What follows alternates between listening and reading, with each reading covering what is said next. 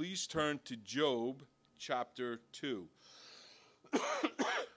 Lord willing, we'll finish Job chapter 2 this morning, and we're going to go all the way up to Job chapter 7.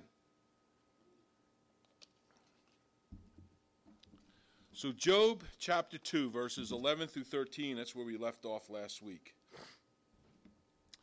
Now when Job's 3 friends heard of all the adversity that had come upon him, each one came from his own place. Eliphaz the Temanite, Bildad the Shuhite. Now he's a very short guy. He's only a shoe height. Every pastor tells that awful joke. And Zophar the Naamathite, for they had made an appointment together to come and mourn with him and to comfort him. And when they raised their eyes from afar, they did not recognize him. They lifted their voices and wept, and each one tore his robe and sprinkled dust on his head toward heaven.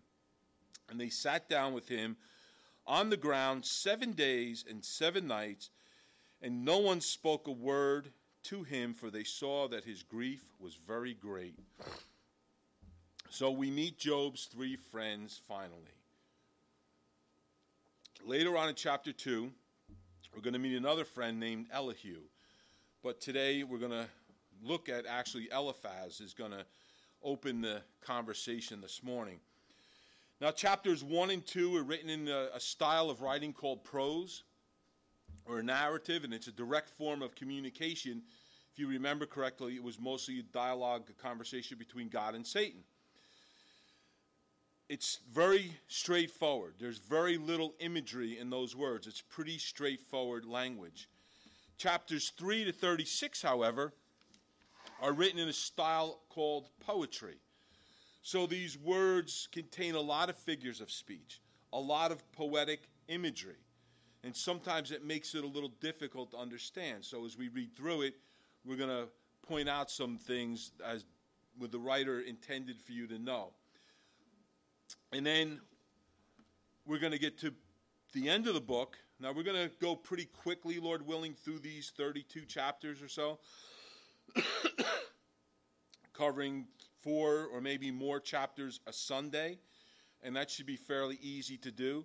But then when we get to the conversation between Job and God, we want to slow down, and we really want to dig into that because there's a lot of golden nuggets throughout the book of Job anyway, but even more so there.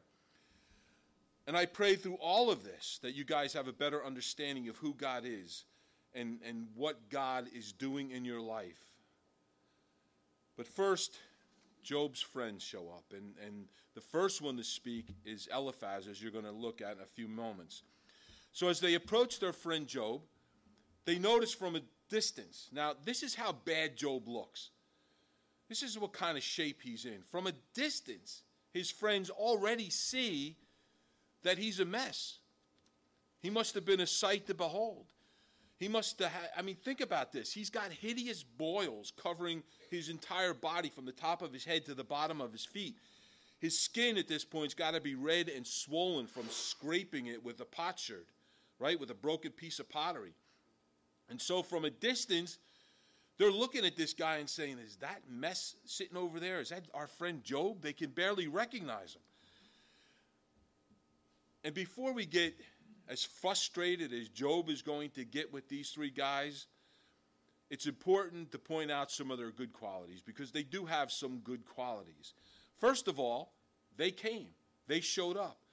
These are good friends of Job. They're there, and what makes them good friends is because they're there in trouble. And I can tell you that during adversity, during a trial, during a sickness, the easiest way to find out who your good friends are is who shows up. Who's there for you? Nobody had to invite them.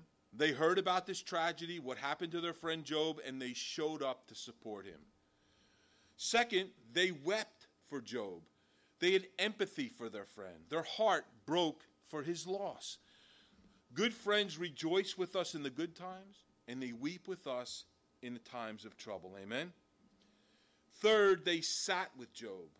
They met Job where he was at.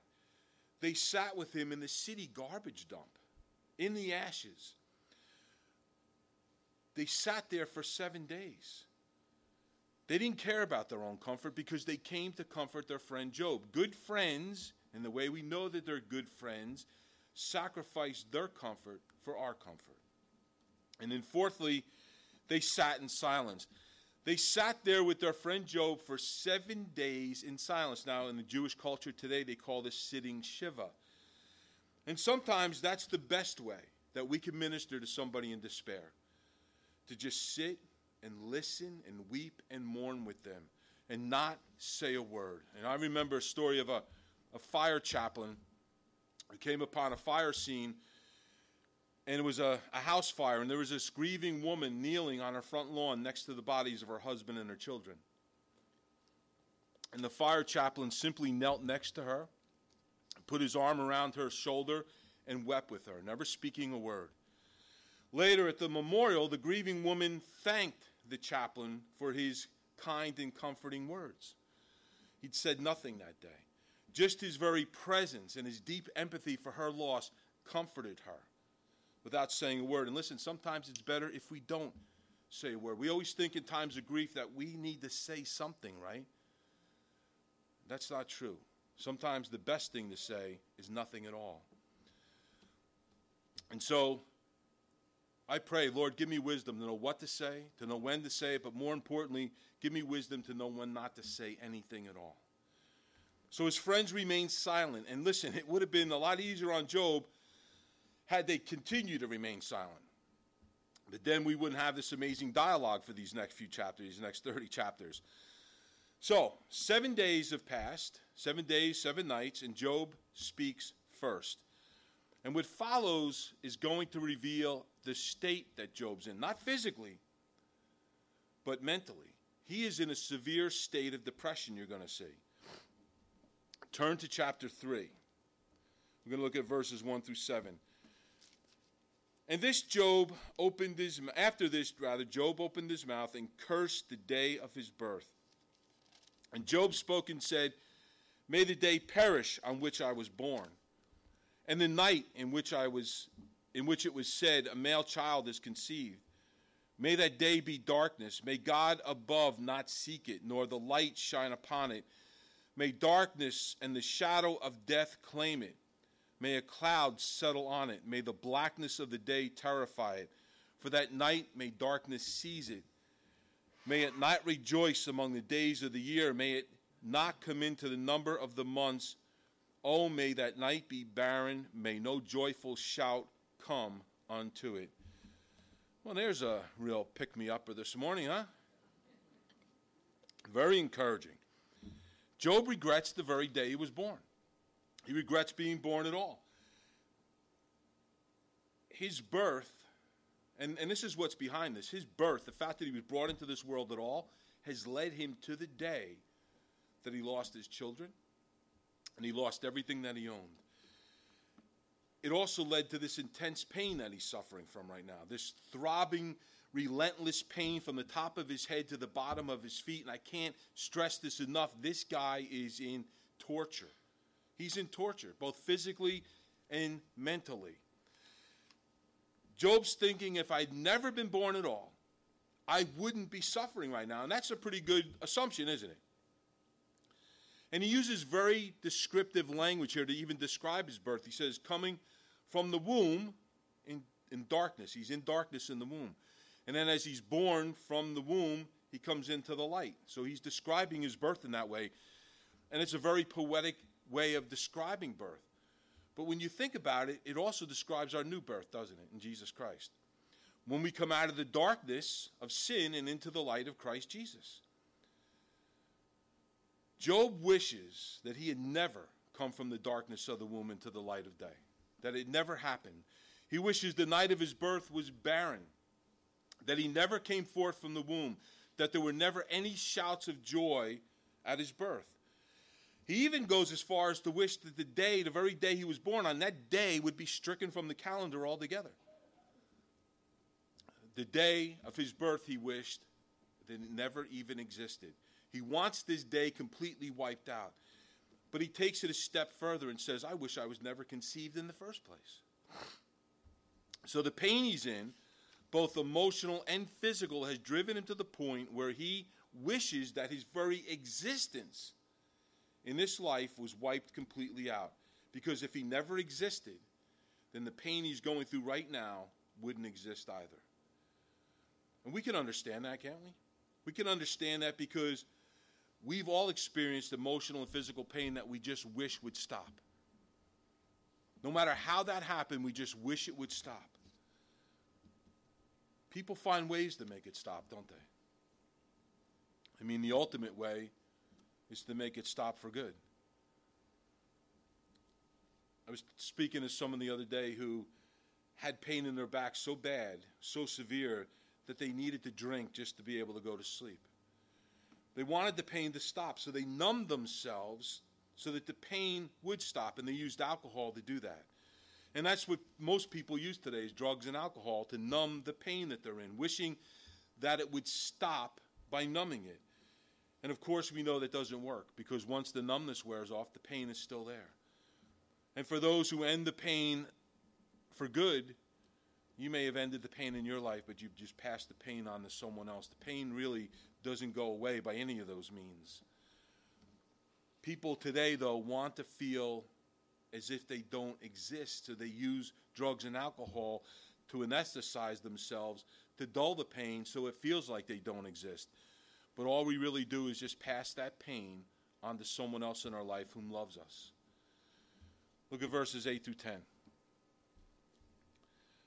May those cursed who curse today, those who are ready to arouse Leviathan, may the stars of its morning be dark, may it look for light but have none, and not see the dawning of the day, because it did not shut up the doors of my mother's womb, nor hide sorrow from my eyes.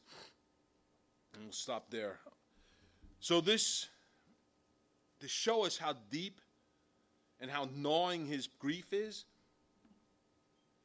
he says something that I'm sure he regrets saying later. And how many of us have ever been in pain and grief and said things that we regretted later? So Job calls upon the magicians and the sorcerers, the soothsayers, they that curse. They that curse. And he calls upon them to even bring a curse upon the day he was born. And he says the Leviathan, which is a large sea creature, and we're going to meet him again in chapter 41. But it seems here that Job is saying, let the sorcerers call up, let them summon the one who causes chaos in the sea, this great sea creature. And I'm really not sure why he would say that, why he would bring up this specific point. But in the context of his lament, in the context of what he's saying, perhaps he's wishing that this large sea creature would somehow be unleashed and just blot out his birth altogether. But here's the problem for Job. The day of his birth did dawn. He did come forth from his mother's womb. His mother's womb was not shut up, and therefore he is suffering. Look at verses 11 through 13.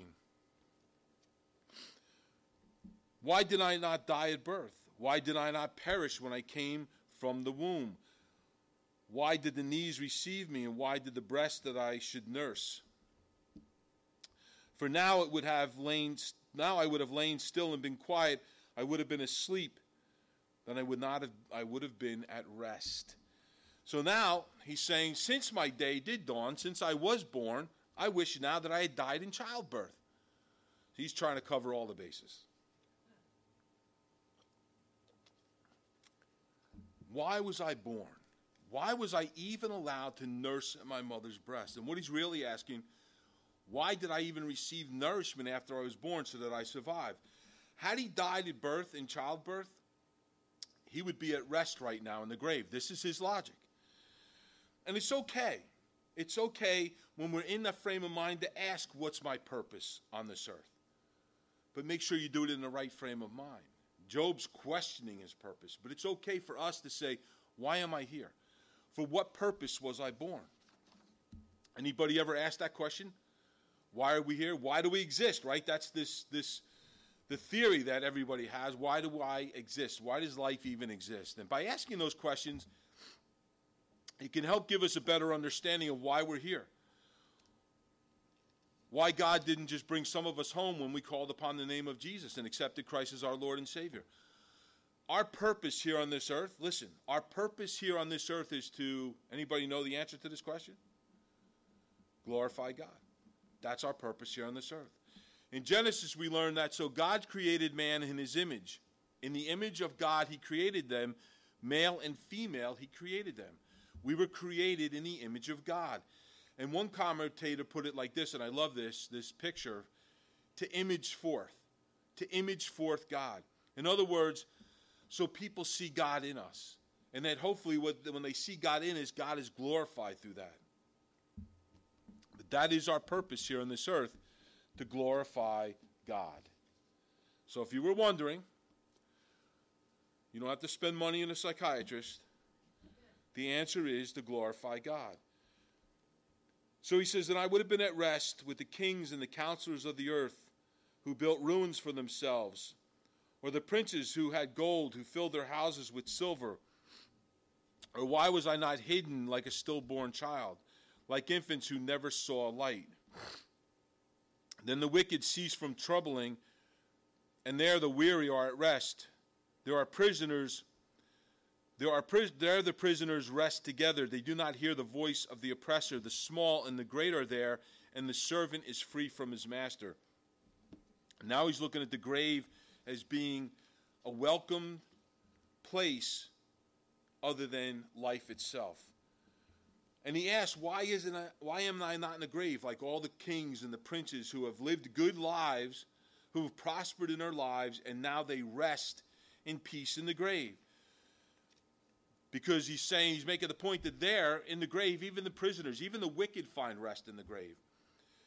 And so Job is viewing the grave as a place of rest. He's also viewing it as a great equalizer. The great and the small, the rich and the poor, the powerful and lowly, all have one thing in common, don't they? All of us, our resting place is going to be a 2.5 by 8 foot grave. That's where we all, no matter how big your house is in this life, no matter how much wealth and riches you have, we all wind up in the same place. The Bible tells us that from dust we were born, right? And then into what we return? Dust. So before you start thinking too highly of yourselves, you're just a big pile of dust sitting in this chair this morning. But listen, the grave for somebody who doesn't know the Lord, or doesn't have a relationship with Jesus Christ, is anything but a place of rest. Without Jesus, there is no rest, because when you come forth on the day of judgment, you're going to face the wrath of God, and that is not a very restful place to be at all, is it? Look at verses 20 through 23. Job longs to die now. Why is light given to him who is in misery? And life to the bitter of soul, who long for death, but it does not come, and search for it more than hidden treasures, who rejoice exceedingly and are glad when they can find the grave. Why is light given to a man whose way is hidden and whom God has hedged in? The purpose for us, as we've already talked about in this world, is to show the glory of God to others as he shines through us. And when we worship or praise God in the midst of a storm in our lives, his works are revealed in us, aren't they? We bring glory to God by the way we react and act through that storm. People see his strength in us. People see his peace in us. People even see his joy revealed to us when we should be crumbled up on the floor somewhere, just crumbled up in a fetal position. But people see the strength of God. It's not our strength. People see the peace of God. It's not our peace. People see the joy of God in us. It's not our joy. So our life in Christ does have meaning. It does have purpose. Even our suffering in this life has meaning and purpose. Our meaning and purpose in all of that is to bring glory and honor to God. All of it, even in the storms, even in the pain, even in the suffering, our purpose in this life is to bring glory and honor to the Lord. Amen? For my sighing comes before I eat, and my groanings pour out like water, for the things I greatly feared has come upon me, and what I dreaded has happened to me. I am not at ease, nor am I quiet. I have no rest, for trouble comes. Job's torn up inside. Can you tell? Do you get that? I know that feeling. Anybody else know that feeling? To be torn up inside? To experience profound loss? When you feel a loss like that, it's like having your insides ripped out. And that's why he's torn up. Job says, for the thing that I greatly feared came upon me. And what I dreaded the most has happened to me. What's your greatest fear in this life? What's the thing that you dread the absolute most? And then think about for a minute. Think about what would happen, what you would do if that fear was realized. I know every parent in this room, I know what your greatest fear is. And I pray that that never is realized in your lives. I don't pray that for anybody. Job prayed for his children daily. Daily. And he was concerned as he prayed for them that something like this would happen. And now his greatest fear has been imagined. Listen, life changes when you lose a child. You no longer fear your own death. Death has changed. You see death in a different way now. You think, listen, the worst has already happened. What else can happen? There's nothing else that can hurt me. The greatest pain in the life of a parent is their loss of a child. And when you've experienced that pain, there's nothing else that can hurt you as deeply as that did. And Job he is experiencing the worst storm of his life.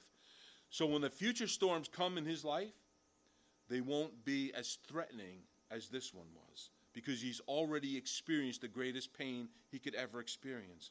But this storm, sadly, isn't over. He's about to receive some very bad, some unsolicited advice from his friends. Advice that's going to call into question Job's very relationship with God. So let's look at Eliphaz, the first friend of Job, who opens his mouth. Chapter 4, verses 1 through 2. Then Eliphaz the Temanite answered and said, if one attempts a word with you, will you become weary? So he's asking, hey, listen, Job, if I ask you a question, is that going to bother you? But then listen what he says right after that. But who can withhold from speaking? So first he asks permission to speak, and he says, listen, I can't shut up even if you told me to.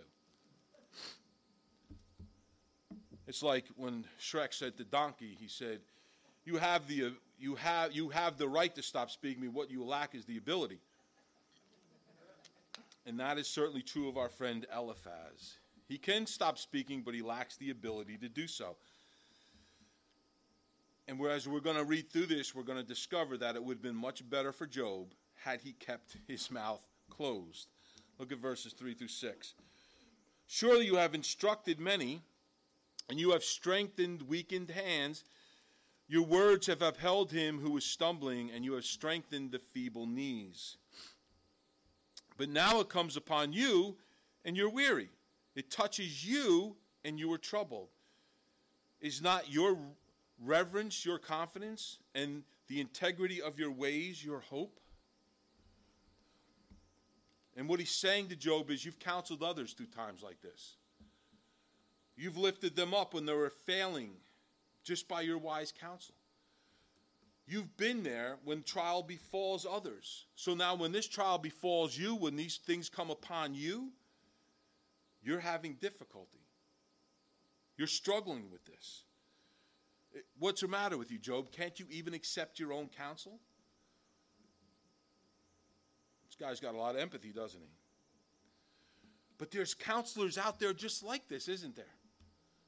Christian counselors, Christian people, Christian brothers and sisters who mean well. They have good hearts, they mean well, but their counsel sounds just like this.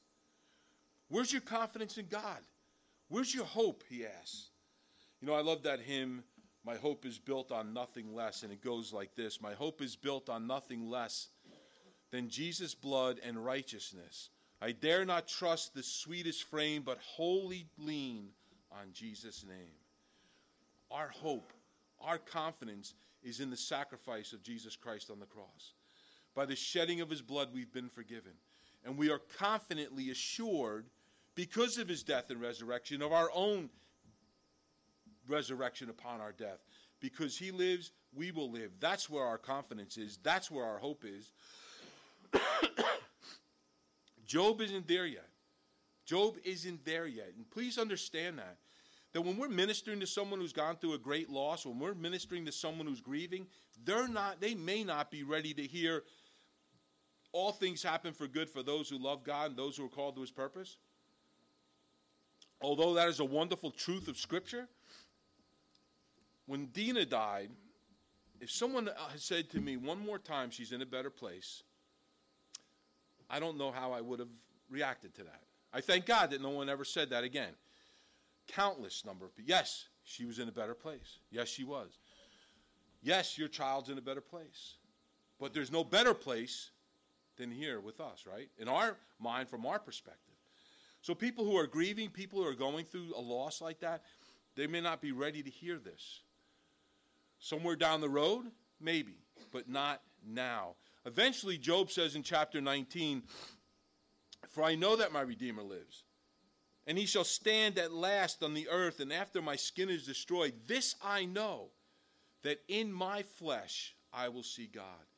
So Job gets there eventually, that his confidence, that his hope is in the resurrection.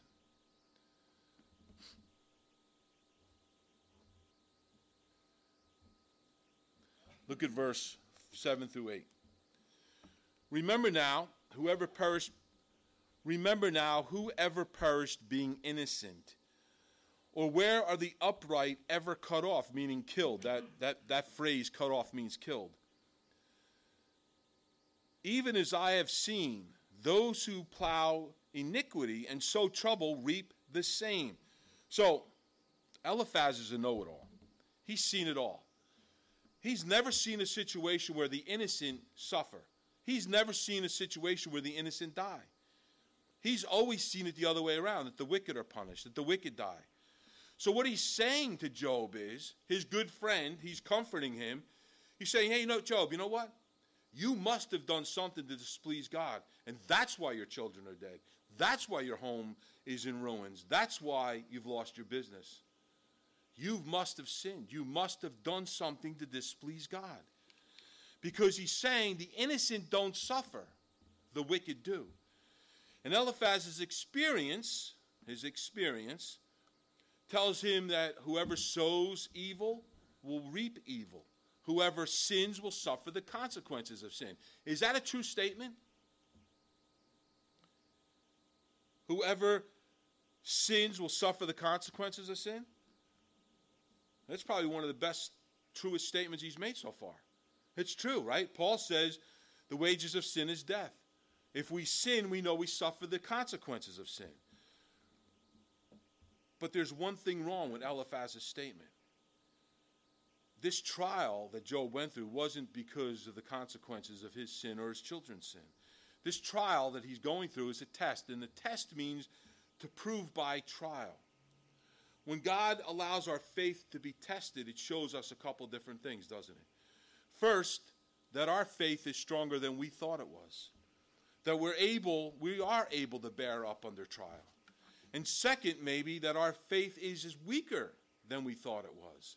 And that it needs to be strengthened so that we can endure future trials in our life. Because listen, as one very wise person said, we're either in the midst of a trial, we're just coming out of a trial, or we're heading into a trial. A faith that has not been tested is a faith that cannot be trusted.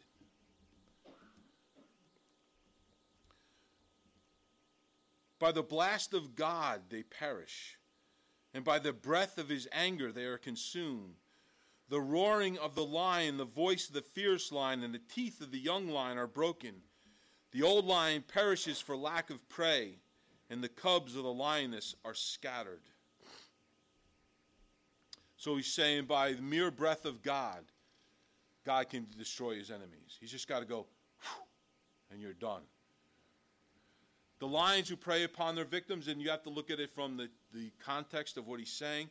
He's using the lions as a descriptive form of the wicked. That they grow old, that they're wicked, they grow old, that their teeth fall out, that they break and fail, they get old. They perish for lack of food. Both young and old lion, which Eliphaz again uses to describe the wicked, come to the same end. They all come to the same end. They all come to death. We all come to the same end, don't we? Listen, death is 100% among human beings. Did you know that? No one gets out of this life alive. And his argument is that the wicked perish, but the righteous are blessed. That God kills the wicked, but saves the innocent. That's a messed up theology, isn't it? Asaph, in the Psalms, David was the only one that wrote the Psalms, complained the opposite way. He said that the wicked seem to prosper, but that the innocent suffer. He wrote, "So I tried to understand why the wicked prosper, but what a difficult task it is. And then I went into your sanctuary, O God, and I finally understood the destiny of the wicked." His eyes were open, that although they were blessed on this earth, although they seemed to prosper, in the end, their end would be destruction. They're not going to be blessed in all eternity. They're going to suffer the consequences of their sin, and the consequences of their sin is the wrath of God. Now a word was secretly brought to me. I love this. I love this. The Lord spoke to me. The Lord gave me this word for you. And my ear received the whisper of it. In disquieting thoughts from the visions of the night, when the deep sleep falls on men, fear came upon me, and I was trembling, which made all my bones shake. Then a spirit passed before my face. My hair on my body stood up. It stood still, but I could not discern its appearance. A form was before my eyes. There was silence. And then I heard a voice saying, "Can a mortal be more righteous than God? Can a man be more pure than his maker?" Listen, not all dreams are of the Lord, are they?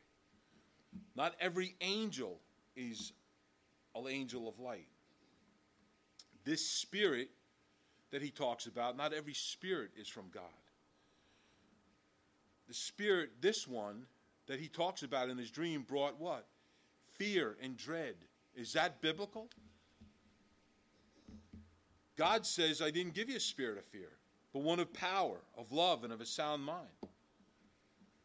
So if this dream is bringing him fear and dread, it's not of the Lord.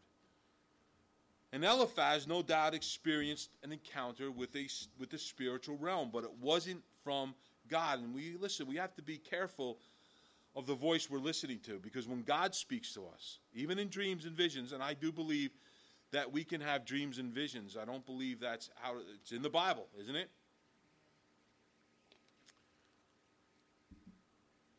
They're not all from the Lord. If it doesn't match up with his word, as God speaks to us, then his counsel to us through that dream or vision is actually undermining his word, and that's not the Lord. It has to match his word. Amen? And just finish up chapter 4. If he puts no trust in his servants, if he charges his angels with error, how much more those who dwell in a house of clay, whose foundation is in the dust, who are crushed before a moth, are broken in pieces from morning till evening, they perish forever with no one regarding. Does not their own excellence go away? They die even without wisdom. You know, Job never had a job as a motivational speaker. Which of the angels, Job says, or Eliphaz says to Job, which of the angels can help you, Job? Who's going to stand before you? Who's going to be your intercessor in heaven? Who's going to stick up for you? Who sticks up for us? Who's our intercessor? Jesus Christ. He sits on the right hand of God the Father, interceding for us as the enemy stands there day and night, the Bible tells us, accusing us, pointing us out, saying, "Hey, listen, your servant so-and-so did this today, said this today." And Jesus is actually there defending us. And then he says one of the cruelest things he could have said to Job. From his own personal experience, Eliphaz says, "I've seen the foolish. I've seen sinners punished. I've seen sinners take root. Sin take root in a person, and because of their sin, they're destroyed. They lose everything. Their house, their family, believe they're safe, but because the head of the household has taken root in sin has taken root in his life, they're not safe. Because of the foolish actions of the head of the household, destruction will come upon them. And he's referencing Job here. He's telling Job, this is all your fault. They're left to come to the gates, the places where the judges sit. They're crushed without defense, meaning you're guilty and you have no defense. What a cruel choice of words he uses here, that Job's children who are not accused of any sin are crushed to death. Did we read chapter 5? Ah, that's why you're not making any sense of this. So let's back up. Chapter 4. Eliphaz says, if God can't find any wrongdoing among his angels, now we're back in the right ballpark. How much easier it would be to find wrong in humans, right? Makes sense. If he finds wrong in his own angels, how much easier is it for him to find wrong in us? And he has no idea that the angel who fell from God's grace is the one who's brought all this trouble upon Job. He's responsible. Satan's responsible for what's happened to Job. It's not a consequence of Job's sin. It's what the enemy did to him. But he's listening to this dream he's had. And the Spirit's asking, do humans have the right to question God? That's what he's saying. We are just, and if he was standing here this morning at this pulpit, he'd say, you're just a bunch of insignificant piles of dust sitting here. That's all you are. You're as fragile as a moth. A moth could crush you. That's how delicate your life is. You're alive in the morning and you're dead by evening. Gone without a trace. No one misses you. No one even cares. No one regards you. Is that true? Compared to God, he's saying, you're weak. You're weak. You're nothing. Your life is but a vapor. You're here to God and gone. You're here today and gone tomorrow. Your life is a vapor. We are insignificant to God. Is that true? The psalmist wrote, what is man that you are mindful of him? And the son of man that you should visit him? Psalm 8, verse 4. God loves us. He loves us so much. If we were such insignificant piles of dust sitting here in a chair, would he have even bothered to send his son, his only begotten son, to die for our sin? God loved us that much. He thought we were that important. He looked at every one of our faces as Jesus went to the cross and saw every single one of us and said, no matter what you're doing, no matter how far you've strayed, no matter where you are, no matter how long you've been there, you are worth my shedding of my blood for you. You are not insignificant. Not to God. In God's eyes, we are the most important because he sent his son to die for our sin. Amen? Now we'll try and make some sense of this. Chapter 5. Call out now. Is there anyone who will answer you? And to which of the holy ones, talking about the angels now, will you turn? For wrath kills a foolish man, and envy slays a simple one. I have seen the foolish taking root, but suddenly I cursed his dwelling place. His sons are far from safety. They are crushed in the gate, and there is no deliverer, because the hungry eat up the harvest, taking it even from the thorns, and a snare snatches their substance. For affliction does not come from the dust, nor does trouble spring from the ground. Yet man is born to trouble as the sparks fly upward. So Eliphaz now in chapter 5 continues his accusations against Job. And he's saying, again, if God will not, if he finds error in his angels, how much more so you insignificant piles of dust. And of course, he's asking Job, who's your intercessor? Who's going to stand up for you in all of this? Who's going to come to your defense? And you know what? What he can't see now, but he's going to find out to his own. He's going to find out later on that God comes to Job's defense. For us, God does intercede for us. God the Son intercedes for us every day. But from his own personal experience, Eliphaz is saying, I've seen sin take root in people. I've seen them, their whole families destroyed because of the sin take root. Is that a true statement? Think about that. We've all seen sin take root in people. Maybe the father of the house, the mother of the home. Can it destroy a whole family? Does Satan use one person in a family to destroy and to reach out and branch out and destroy many other people in that family? Absolutely he does. That's one of his all-time favorite techniques. And Eliphaz is saying, I've seen that happen. I've seen sin take root in foolish people and it destroy them. And that is absolutely true. But he's using this in the cruelest sense of the word, because Job's children were never accused of any sin. Do we read of any sin that they were accused of? Job prayed because they may have sinned, but it doesn't tell us that they did sin.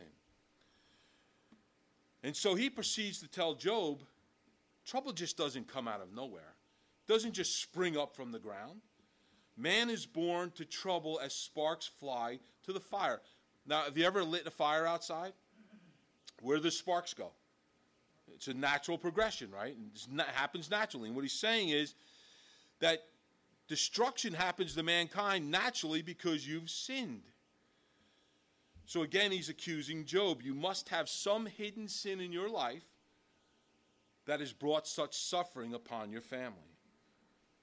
What a way to talk to a guy who's just lost 10 children and all that he owns. Look at verse 8 of chapter 5. But as for me, I would seek God. Righteous Eliphaz, who does great things and unsearchable, marvelous things without number. He gives rain on the earth and sends water on the fields. He sets on high those who are lowly, and those who mourn are lifted to safety. He frustrates the devices of the crafty so that their hands cannot carry out their plans. He catches the wise in their own craftiness, and the counsel of the cunning comes quickly upon them. They meet with darkness in daytime and grope at noontime as in the night. But he who saves the needy from the sword, from the mouth of the mighty, and from their hand, so the poor have hope, and injustice shuts her mouth. So now he's saying, why don't you go to God? Why don't you just confess your sin, Job, and God will forgive you your sin? God's good, amen? God's good all the time, no? He's merciful. He's full of grace. In fact, the Bible tells us his mercies are renewed every day. So just go to him. Just get on your knees, Job. Fall on your knees and ask God for forgiveness. Confess your sin to him, and he will forgive you and restore you. Probably this is the best advice that Eliphaz has given Job so far. And we know it's good advice because the Bible tells us, right, that if we confess our sins, he is what? Faithful and just to forgive us our sins and cleanse us from all unrighteousness. 1 John 1:9. That is the key to the Christian walk. Anyone here sin?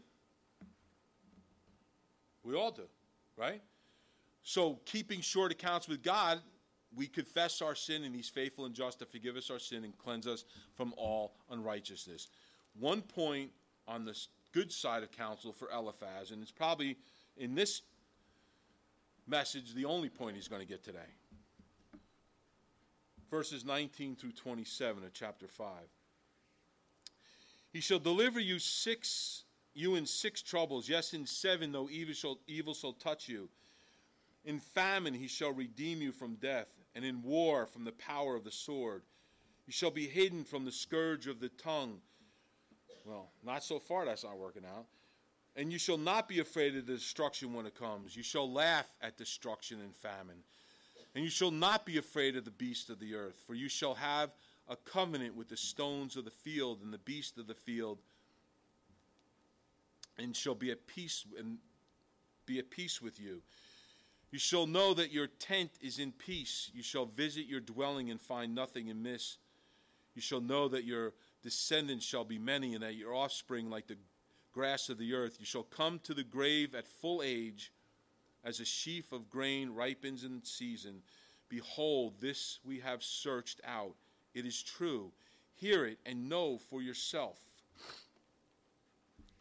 And again, he's saying, if you confess your sin to the Lord, If you turn over a new leaf on life, if you go to the Lord and just lay it all out to him and he forgives you, then he's going to restore you. That you're going to go to your grave at a ripe old age, that all of what you've lost will be destroyed. And he paints a very poetic picture here, doesn't he? Those words are beautiful, but are they correct? When you look deeper into his words, you discover that he's saying, let's make a deal, Job. Make a deal with God. Make a deal with God. If you confess your sins, he's going to restore everything you've lost. Isn't that kind of what Satan said? If you take he only loves you because of what you've given him. If you take it all away from him, he's going to curse you. Had Job done that, he would have proven Satan's accusation against him true. That Job not only Job, but all of mankind, only loves God for what he's blessed them with. So we confess our sin just so God will continue to bless us, is what he's saying. Is that why we confess our sin?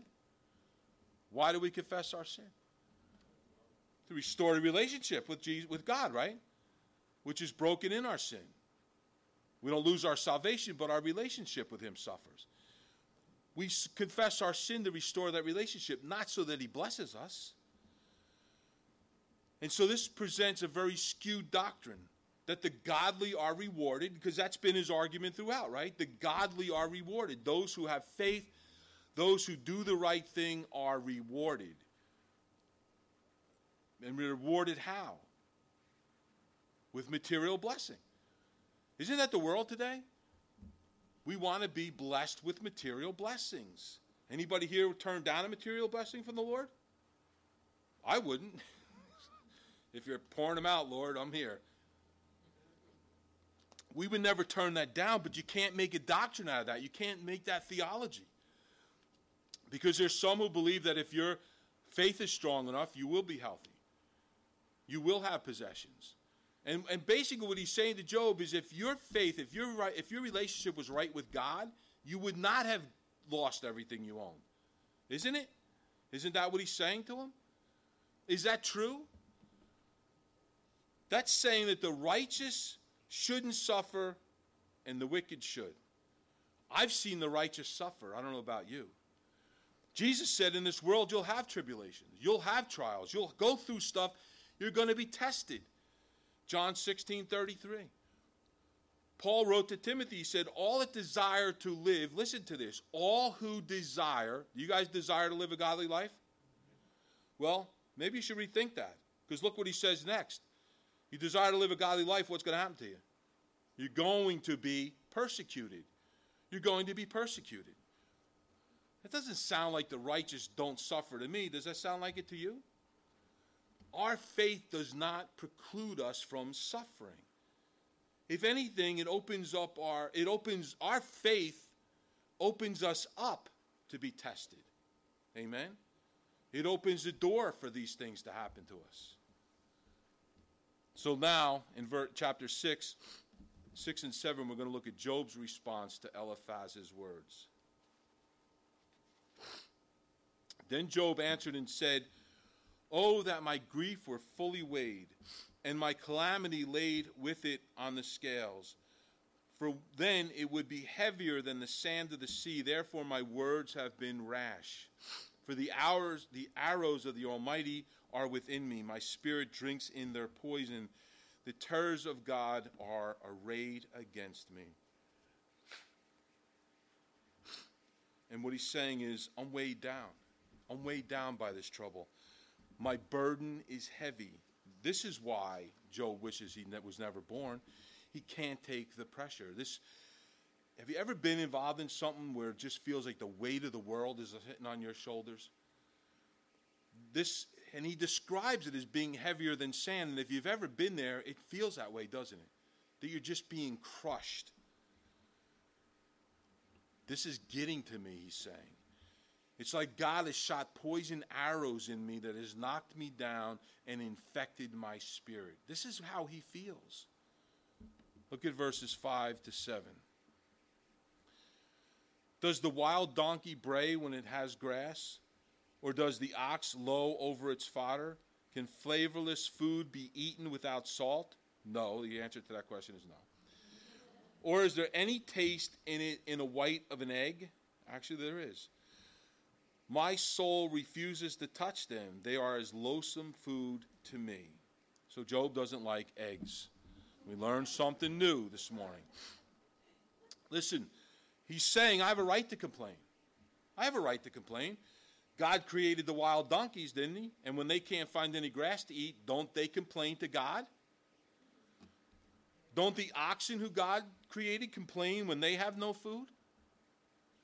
Don't people complain about insignificant things like seasoning for their food and the taste of a tasteless egg? We do, don't we? We complain about everything. You guys are complaining it's too cold in here right now. Let that be a lesson to you. And he's saying if animals and people complain about such trivial, temporary things, then I have a right to complain, because compared to what they're complaining about, my complaint is I've lost everything. He's got a point, doesn't he?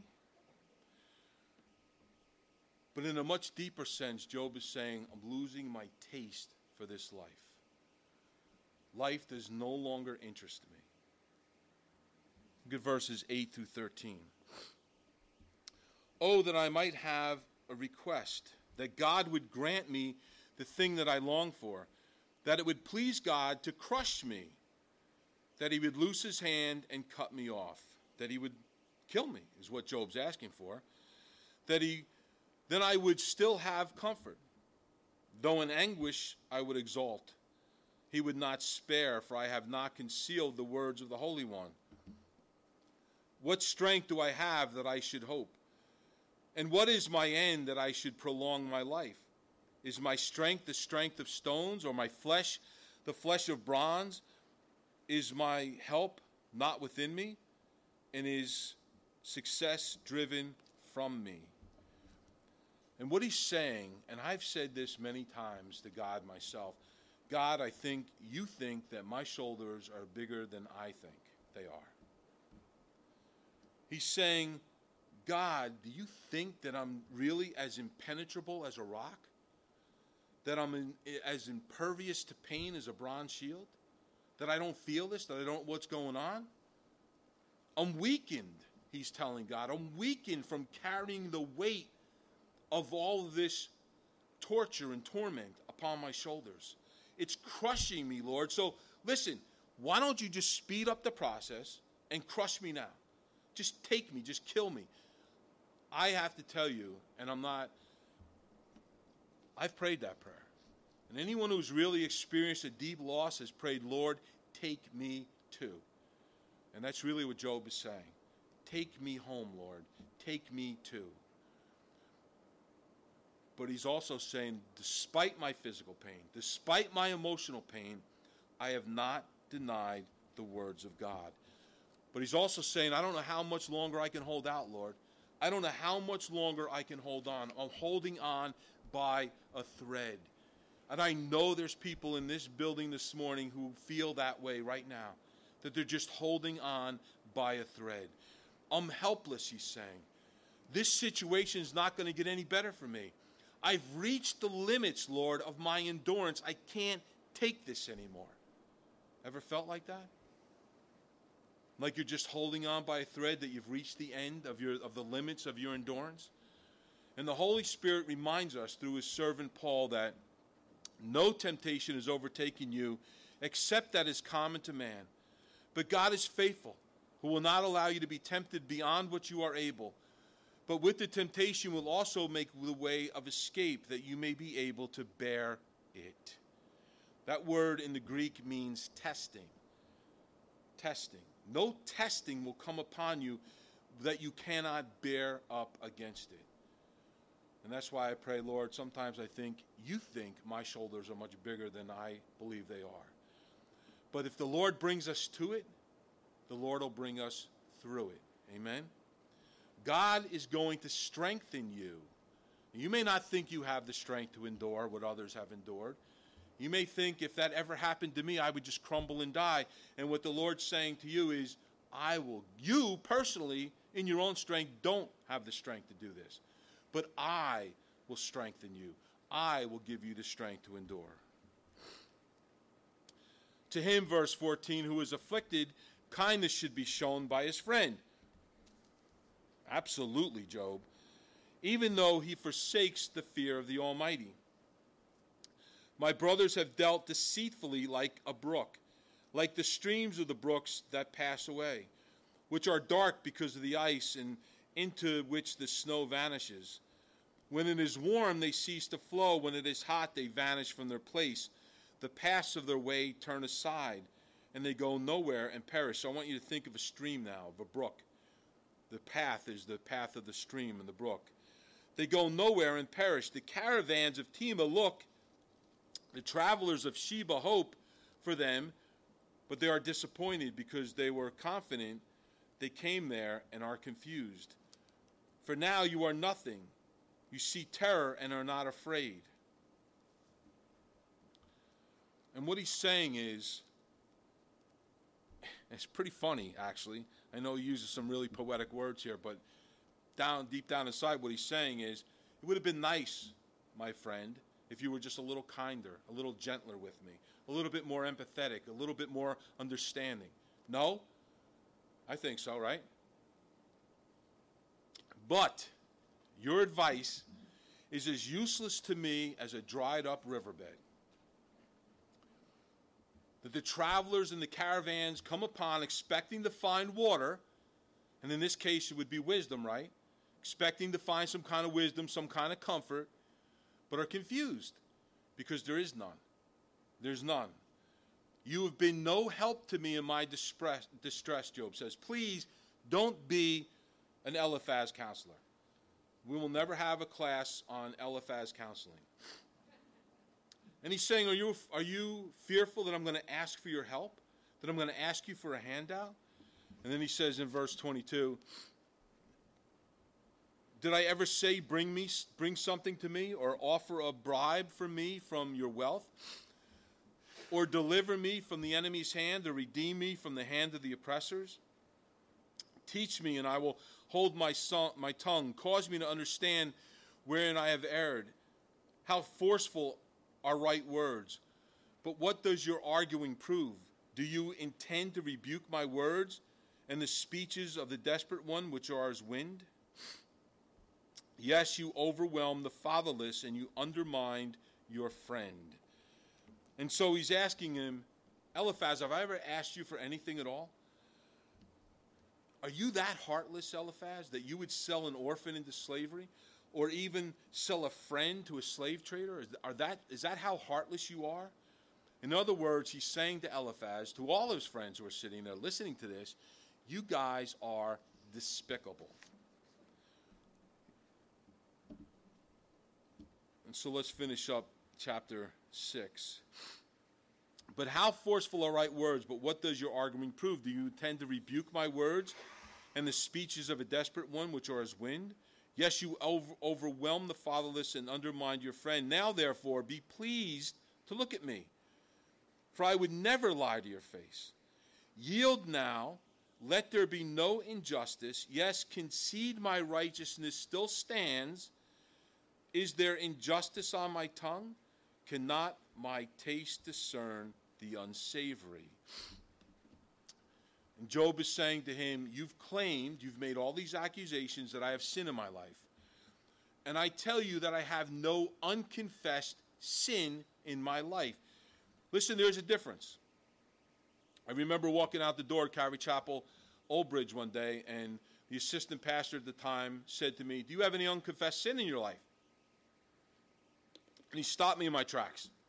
And I had to think for a minute, and that there was a key word in there, unconfessed, because if he asked me if I had sin in my life, I'd have to say yes, and that would have been the end of it. Unconfessed sin.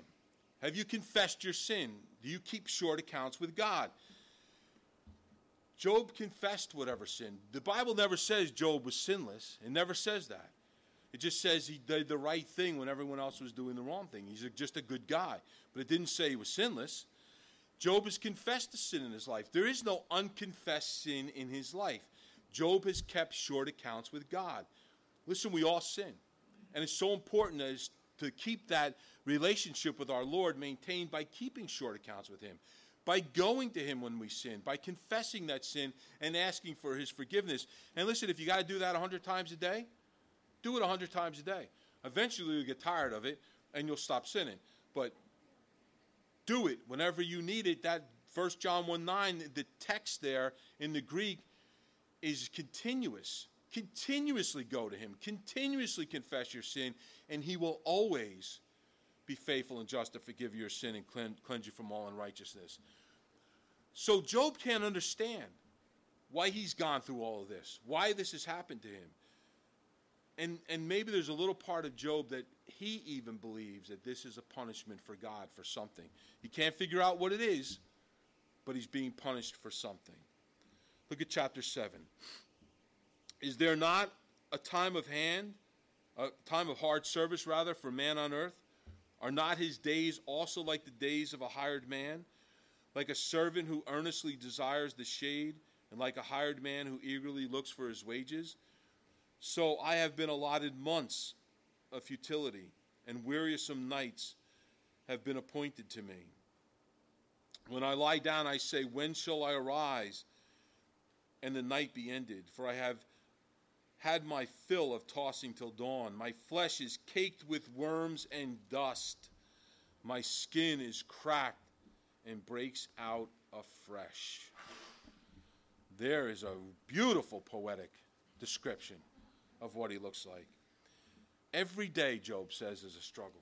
Every day, life is filled with disappointment and hardships. We're always looking for comfort, right? We're longing for comfort, just like the worker who longs for shade or the coolness of a tree in the hot, dusty day of work. Just like the worker who's looking for the security of a paycheck. We're always looking for comfort and security in our lives. And Job says now how long this has been going on. This has been going on for months. And we think this happens in a pretty rapid progression, right? The disaster happens, Job winds up in the ash heap in the garbage dump, he's scraping his boils, the friends come. We're thinking days, weeks maybe. But Job says this has been going on for months. For months I've been suffering. So it kind of gives you an idea of how the distance his friends must have had to travel to get here, right? He's saying the nights are long. Ever heard that saying that the darkest hour is just before dawn? Anybody that's ever waited through a sick night with sick kids? Ever gotten up in the middle of the night with a sick kid? Usually that involves being thrown up on first and then you wake up. But getting through that night seems like the longest night on the face of the earth, doesn't it? And then the dawn is always darkest before the dawn. It's always the darkest before the light shines in. And the same is true of our lives before Jesus Christ, right? We were at our darkest moment before the light of Christ shone upon it. It seems like an eternity waiting for the light in the midst of a darkness, especially when you're sick, especially when you're going through something. Because the day makes everything look different, doesn't it? I know in the rail yard, when we train guys, we train them in the day first, and then we train them at night. Because that yard, although they've been used to it now in the daylight, looks completely different at night. Same yard, everything's in the same place, but it looks completely different at night, and you have to get adjusted to that. So things look different in the day. They just look brighter. They just look more promising, don't they? And that's what Job's saying. I can't wait to get through this because on the other end, there's light. Maybe it's a little bit more promising. He's in bad shape right now. His body's racked with pain. All these boils that he has, some of them are being infected. I wish I had pictures. Some of them are oozing, scabbed over. You feeling Job now? Are you feeling him? You feeling his pain? Some of them have even developed maggots. Have you ever put the garbage out with some meat in it? And on a hot summer day, and a couple days later you go to move it? That's a pleasant smell, isn't it? I don't think Job's a very pleasant guy to be around right now. And to add to his physical pain and his emotional pain is the pain of embarrassment. Because he doesn't look very good, and he doesn't smell very good. And all of this is going on in his life. And now he's beginning to question why. Look at verse 6. My days are swifter than a weaver's shuttle and are spent without hope. Oh, remember that my life is a breath. My eye will never again see good. The eye of him who sees me will see me no more. While your eyes are upon me, I shall no longer be. As the cloud disappears and vanishes away, so he who goes down to the grave does not come up. He shall never return to his house, nor shall his place know him anymore.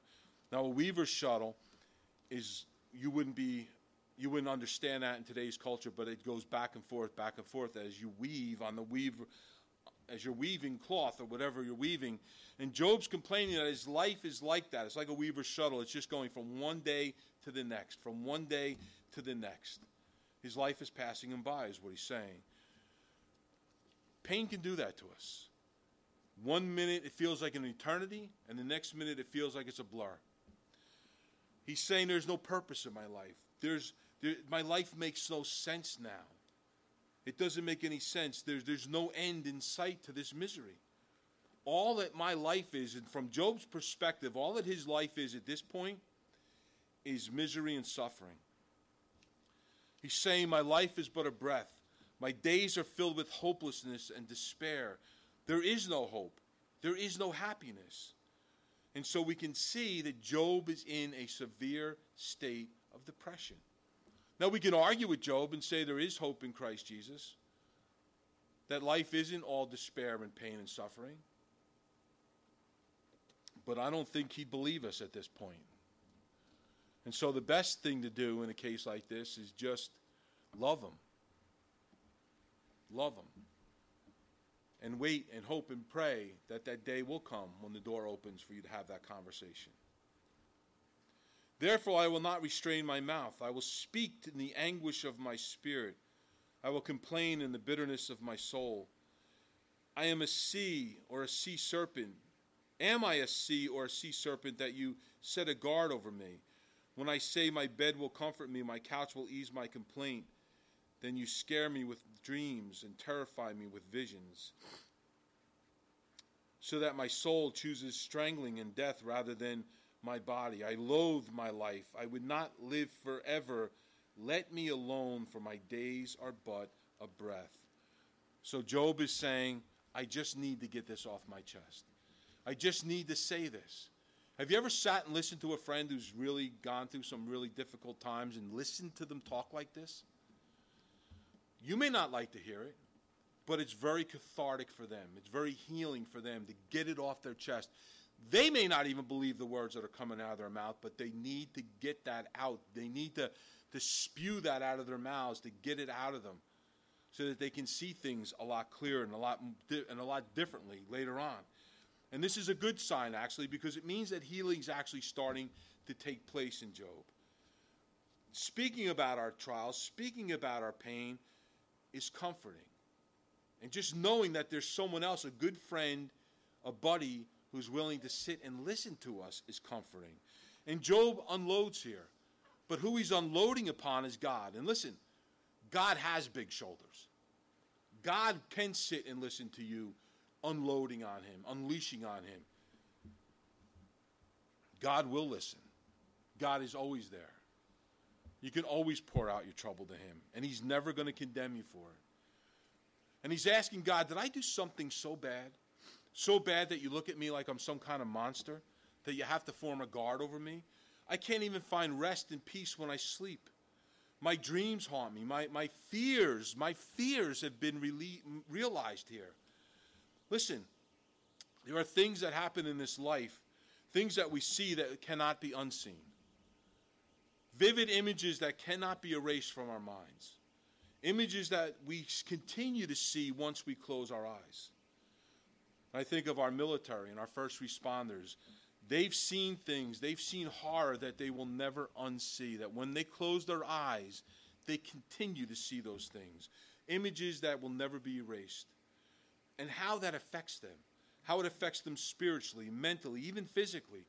How it keeps them from finding true rest and peace. How they fear even closing their eyes. Those who suffer from a debilitating depression like that need to seek counsel. And listen, there's nothing more important than a good buddy, a good friend who's there just to listen, just to sit and listen, just to be there. That can make all the difference in the world for somebody who's suffering. There's no greater healing, than when we give all our fears. Having a good buddy, having someone, a good friend, sit by with us and go through this with us is wonderful. It's healing. It's helpful. But there's no greater healing than when we lay that at the feet of Jesus Christ, all our fears, all our nightmares, our darkest thoughts, our greatest depression, and we give that to the Lord and ask him to take that. Ask him to relieve that burden from us. To ask the great physician to take us by the hand and lead us back into the light. Amen? Look at verse 17.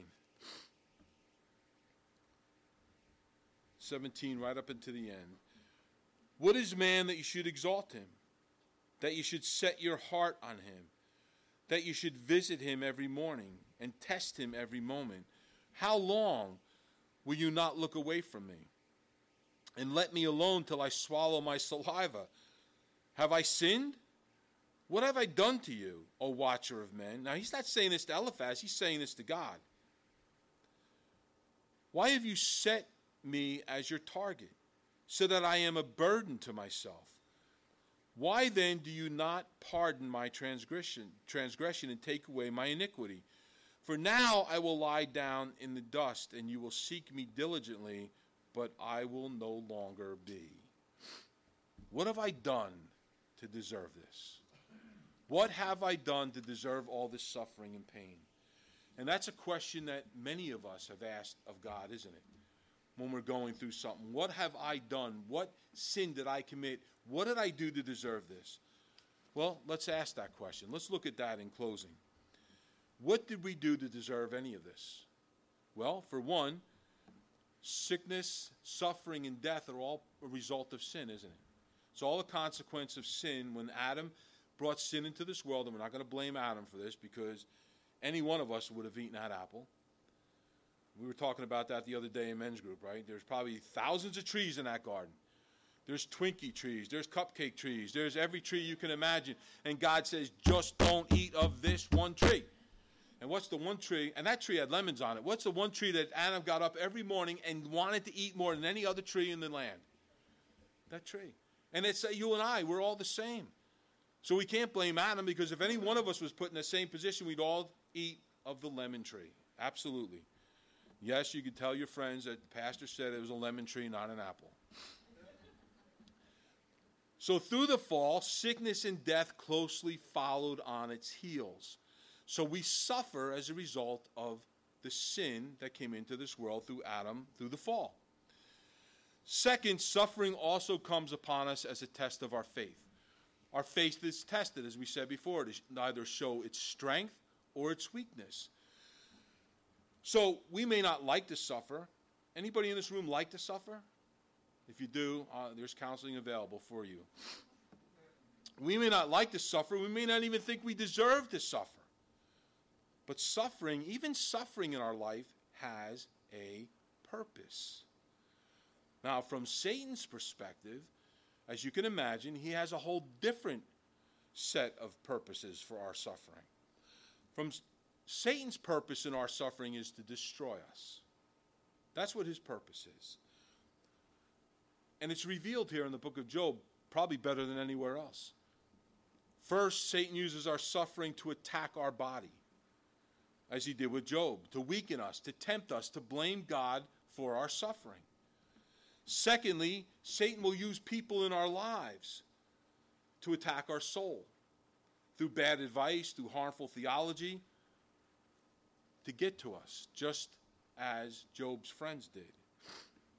And then thirdly, Satan can use the silence of God to break our spirit, to question God, to doubt if he's even committed to us, just as Job did with God. So Satan's purpose in our suffering is to attack our body, soul, and spirit, to completely and totally break us down. But God also has a purpose in our trials and our suffering. First, God allows suffering in our lives to help deepen our relationship with him, Job will get to that point as we go through this book. Job will say, I've only heard of the Lord before, but now I've seen him. My relationship was just on the surface, but now it's so much deeper. And so the Lord will use suffering in our lives to deepen our relationship with him, to draw us even closer to him. Second, God will use the suffering in our lives as an inspiration to others, to help others through trials, to comfort them as we have been comforted. And then third, God allows suffering in our life to show the enemy that God doesn't have to buy the love of his children, that we love God for who he is, not for how he blesses us. Amen? Paul wrote to the church in Ephesus, to the intent that now the manifold wisdom of God might be made known by the church to the principalities and powers in the heavenly places. So look who he's saying. That the manifold wisdom, that word manifold means multicolored, like Joseph's Technicolor dream coat, the coat of many colors. God's wisdom throughout the body of Christ is multicolored, it's multi-talented, it's multifaceted.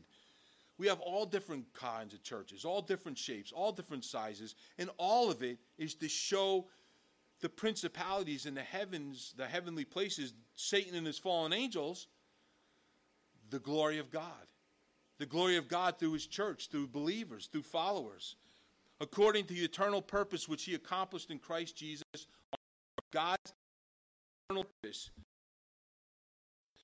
Jesus Christ, even God's purpose. Because what did Jesus say right after he said, in this world you will have tribulation? He said, I have overcome this world. There's nothing in that this life can throw at us, no pain, no suffering, no trial, that will keep us from God's divine purpose for our lives. Which ultimately is to spend all eternity with him, isn't it? So suffering isn't always a result of sin. Sometimes it's a result of righteousness. Let me say that again. Suffering isn't always a result of our sin, although sometimes it is, right? Suffering is sometimes a result of righteousness. Suffering in a believer should always cause us to ask, what are you showing me through this life? What are you showing me? What are you showing me? Grow from this. Satan wants our suffering to destroy us. He wants us to draw it away from God. And for some, it has that effect. But God wants to use our suffering, even our suffering, to draw us closer to him, to help us grow in our faith. So if you belong to God, if you're one of his children, the only answer for us is to draw closer to him, especially during times of trial. And guess what? What does the Bible tell us? When we draw close to him, where does the enemy go? He flees. He flees. Amen? Let's stand. Lord, we thank you that just drawing close to you, Lord, just being near you causes our enemy to flee. So, Lord, as we draw nearer to you, especially in the midst of our trials, Lord, the enemy would flee from us. And, Lord, it would leave us, just you and us, Lord, just us in our relationship with you. There's nothing more precious in this world than that. So go before your children here this morning, Lord. May you strengthen us and give us wisdom. In your name, Lord Jesus, amen.